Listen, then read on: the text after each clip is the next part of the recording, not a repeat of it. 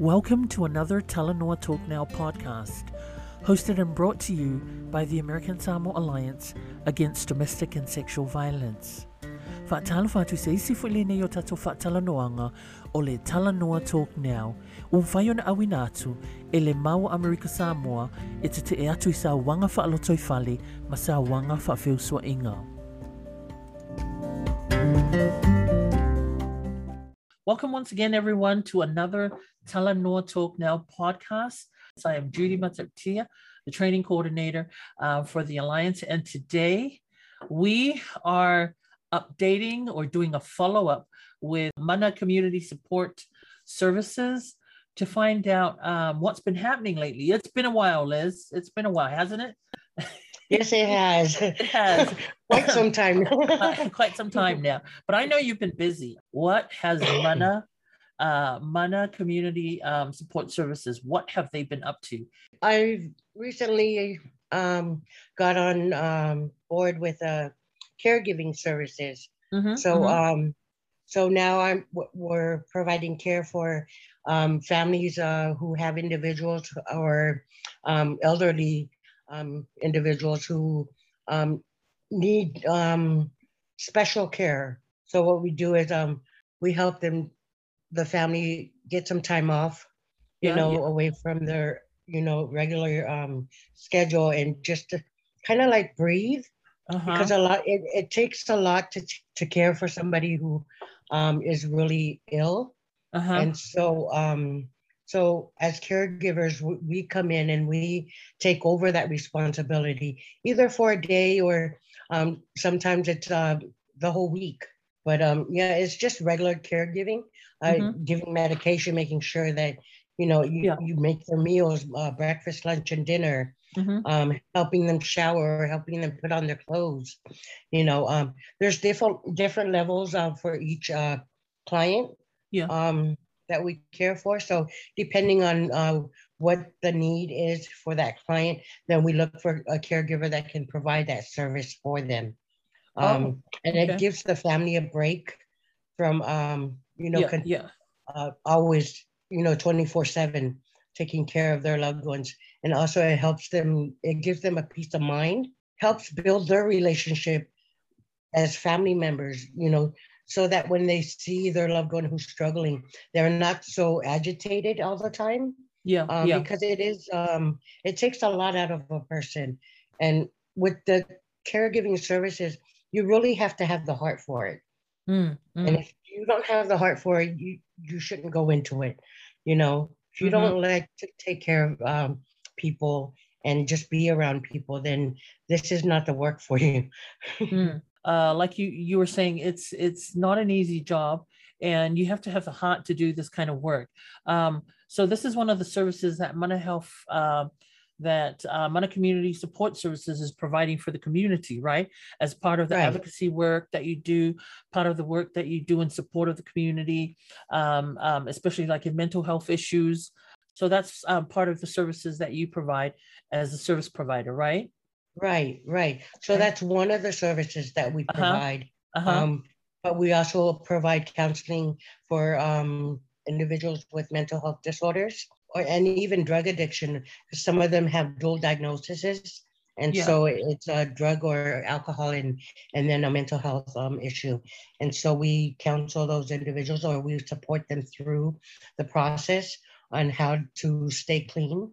And also to keep their own mental stability and be able to empower them to do things on their own, but in a positive way. How does one get in touch with anyone or with you if they're interested in these services? I give my number out. It's my my advocacy phone number, out, which is 272-3203. And then there's my email, my elo 02324@gmail.com. And so they can either contact me through my email or my phone number. But I also have a FB page called Mana Community Support Services. So the information is also on there. And then they can contact me. They can get the information through there as well.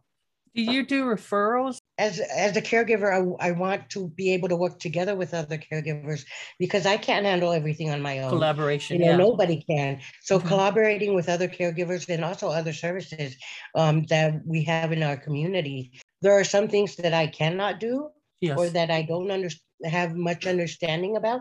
And so if I know a service that that can help this individual better or family better, then I will definitely refer them to that service. But it takes a lot. That's a strength. To me, that's a strength, knowing your skills, right? Knowing your strengths is helps the client. So thank you for saying that. I mean, because I've come across other services, I mean, I think in the beginning of my advocacy work, when I wanted to see certain individuals, and I would call the services that they used and try to get, a little bit of background because that person came to me and, it was like, no, he belongs to me. It's like they own that person, once they come to them.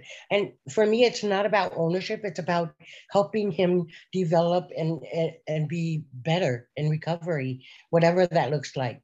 And if I'm not able to help him in any way, then why am I going to hold on to him? I would rather give him to somebody where he can get the help that he needs and so that he can recover a lot faster. What are some of the challenges? What do you think are some of the challenges for our people, for us as Samoans, in getting care services outside of the family? You have to have an open mind because a lot of the time, taking care of a loved one in your family can be a lot of work.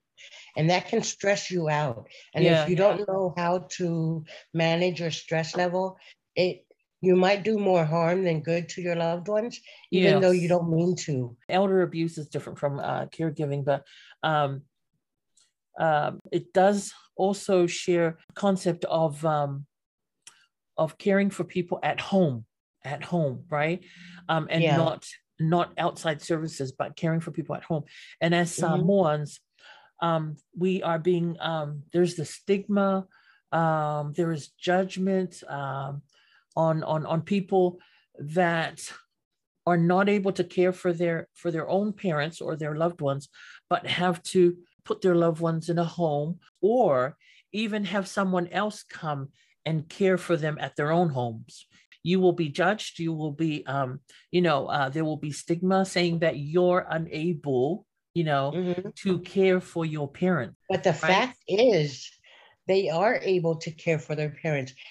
They're giving their parents, to somebody who can better care for their loved ones, so that way they don't get frustrated, because the more you're frustrated, you're going to take it out on somebody. And half of the time it's on the person that, can't do anything for themselves, and so the stigma there is, as Samoans, we're supposed to take care of our own. Yes, we are supposed to take care of our own. And that's another way to take care of our own. Yes. It doesn't really have to be family taking care, but taking them to a place where they can get the better care, So advocating for those individuals who are those elderly that are being abused as well is one of the things that I always try to speak up when I know something's happening and I report it. Because as a caregiver, you are, you have that sense that, if you see something's wrong, you've got to say something. Otherwise, it's going to continue to happen, and it may even escalate to where a person really gets hurt. Yes. Yes. And can't come back from that. Having to care for your parents at home. And then when there's elder abuse, right? According to research, most of the abusers are families, relatives of the elder. And many a times it's the children, right? Or the relatives that are caring for the parents. And so when there's this abuse, that even makes it more challenging for any outside services to come in, or even outside, or even advocacy, an advocate to come in and support, even when there's elder abuse that they're seeing signs of elder abuse.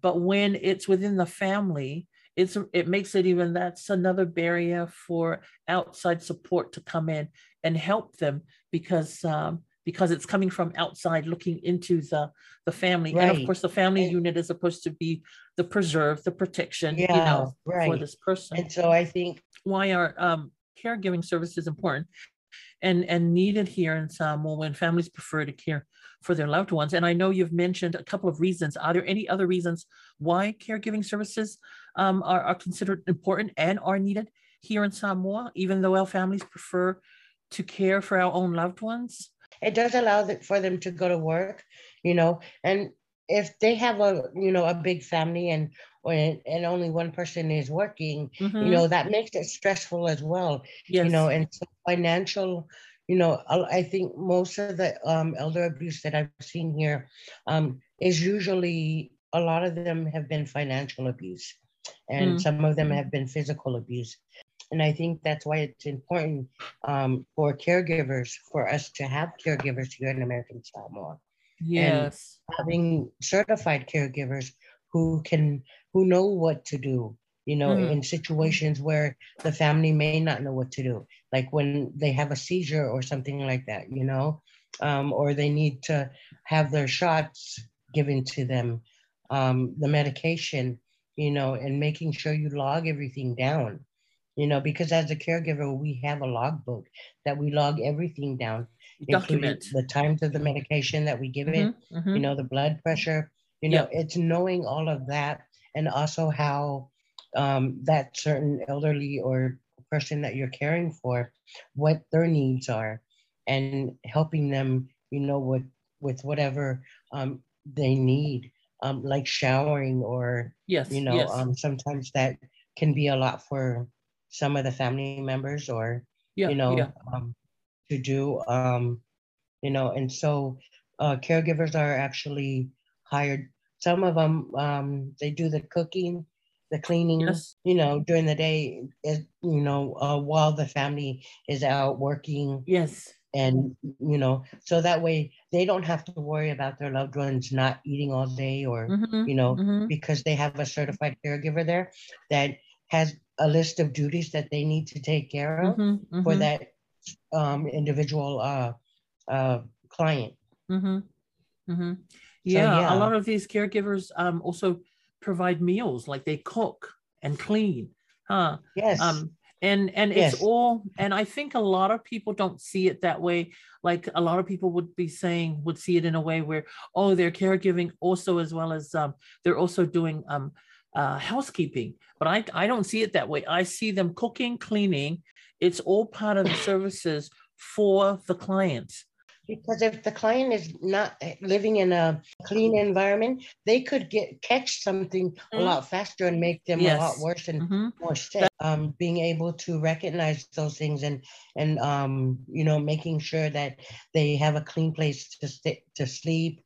The bathrooms are clean. Yes. And stuff like that, so that there's no germs taken from one room to the other. Hand washing is very important in caregiving. From the beginning of the shift to the end of the shift, you're washing your hands constantly. Keep the area clean where Mm-hmm. where the client is, because some clients have allergies to certain foods, Mm-hmm. or is on a special diet, and Yes. so knowing what kinds of food that they can eat, and being able to prepare it in a way that that the client will be able to eat it. What are some of the wellness tools that you, Liz, use as caring for the caregiver? Self-care. For me, water does a lot of good for me. I feel like the water refreshes me, um, to a point where every time I'm in water, it just totally wipes out every stressful thing that happened during the day. It's Mm-hmm. like washing away the stress, and then also I journal. I like to journal. Okay. Writing it down and then Mm-hmm. rereading it, and Yeah. going back and seeing where, what happened in this day during this time, and how come I felt that way, and stuff like that. And Mm-hmm. then learning new ways to deal with those things that come up that I wasn't able to process during that time. Mm-hmm. Mm-hmm. Um, Wow. and then knowing when to reach out, if you're too stressed with caregiving, learning yourself, your strengths, and what you need. Because if you're not well, how can you take care of somebody else to your fullest? And so for me, you know, I I found myself, I find myself calling when I'm stressed out so that I can get some kind of advice or talk. What are the mental impacts of caring for someone with memory loss, or someone with dementia, or an elder person? Does it have any? Are there any mental? That's what I should ask actually. Are there any mental impacts on you? Does it affect you in any way, or as a caregiver? I think for me, because I do have a mental health diagnosis. Mm-hmm. So some things are triggering, Mm-hmm. um, but it's learning how to manage my triggers so Mm-hmm. that I don't take it out on On the the client patient. that I'm working with. Yeah, the patient. Um, and sometimes, I do have to step back Mm-hmm. and just do my breathing. And then Mm-hmm. when I'm good again, I go back, and talk to them. And, a lot of the times, because some of them, you have to reintroduce yourself, like so many times a day, because they forget, Mm-hmm. and then, sometimes they think you're there to rob them. And so it's trying to calm them down and, you Yes. know, and not, just yelling back at them just because they're Yes. yelling at you. Yes. So it's being able to look them in the eye and just doing breathing techniques, and just talking to them softly so Yes. that they understand that you're there to help them and you're not there to hurt them. Patient Caregiving having a is a lot of lot of patience. patience. Yeah. Caregiving, you need a lot of patience, because if you Yes. if you don't have patience, then it isn't for you. So just Yes. knowing who you are and what your strengths are and what you can provide, I think is the best way you can help somebody else. And if you're not able to help them, you know, refer them to a service that can. Yeah. Sometimes Yeah. I And that's double and up. that's you helping. That's you Yeah, helping them yeah, right, just by right. referring them, right? Uh-huh. We And don't see it sometimes that I way. double up, because sometimes they need some of the services that I provide, but they Okay. also need a different service for something else that they need. Yes. So I Yes. refer them to another agency Yes. for a different service, and then I team up with that agency and we work together on this client so Uh-huh. that they can have a better chance of recovery or whatever Yeah. help they need. Yeah. Yeah. If you don't have the heart for this type of work or the patience, you can't get into this type of work, because a lot of things will trigger you, Yes. and it's all about heart.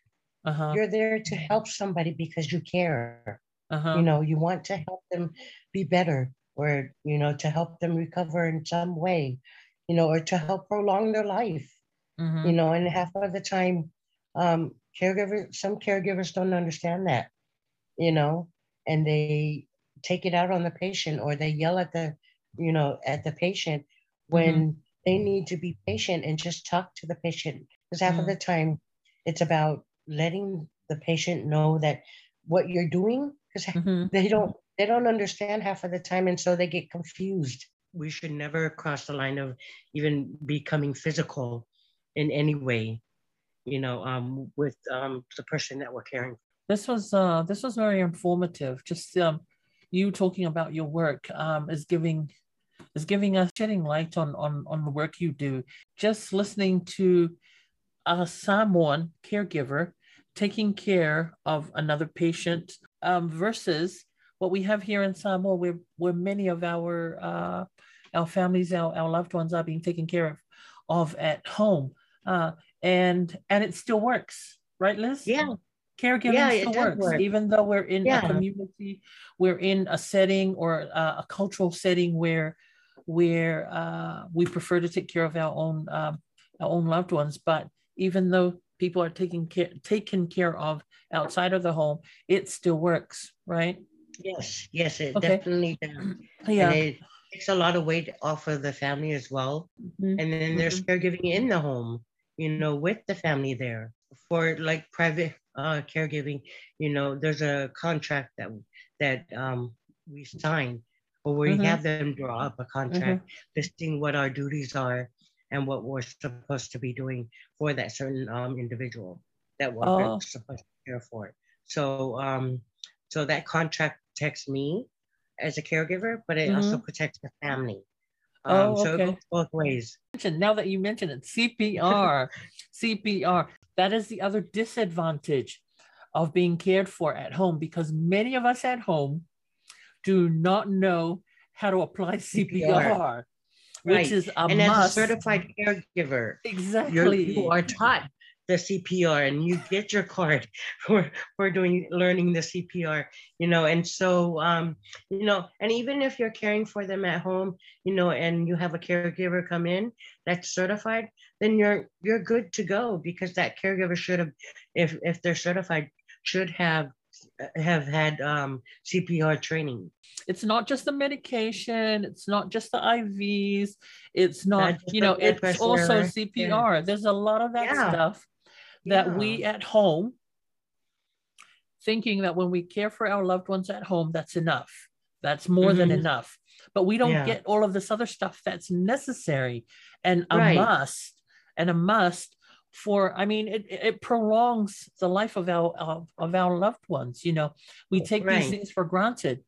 But yeah, caregivers are certified people. They're certified for and I think the other thing is, when a patient falls, or especially if they have a disorder with their bones or whatever, and they fall, and you have to know how, if you can get them up, or just let them lay there and call 911, to come pick them up, because sometimes family members, when their loved one falls, they pick them up and they quickly put them on the bed. Yeah, exactly. But sometimes move them. Right. Sometimes that's not the best way to do it, because they could hurt them even more. It cause more problems. So so as a certified caregiver, you're trained to know all the things to do when a patient falls, or if what their illness is, and how to give them medication, or how to give them their shots and stuff like that. Yeah. Wow. Yeah. Wow, my Lord lover. Thank you for doing what you do, Liz. Thank you, Mana Community Support Services, for the support, the services that you provide for those that are in need of care services. Today, we're able to have Mana Community Support Services share with us, take us into their work as caregivers, and what to do, what not to do, what's good, what's not good, and there are things that we think are good when in fact they're dangerous for the patient. So thank you for everything you do, and for the work you do in support of our community, Liz. Thank you, Liz, Elizabeth Mailo of Mana Community Support Services, for all the work she does in the community as a service provider, as an advocate for victims of violence. That's another one of our talk on Talanoa Talk Now, everyone. We hope that you enjoyed our discussion today with Liz. And for more information on today's podcast, please connect with us at the Alliance. I'm Judy. You can connect with me at 699-0272. Until the next podcast, soy for.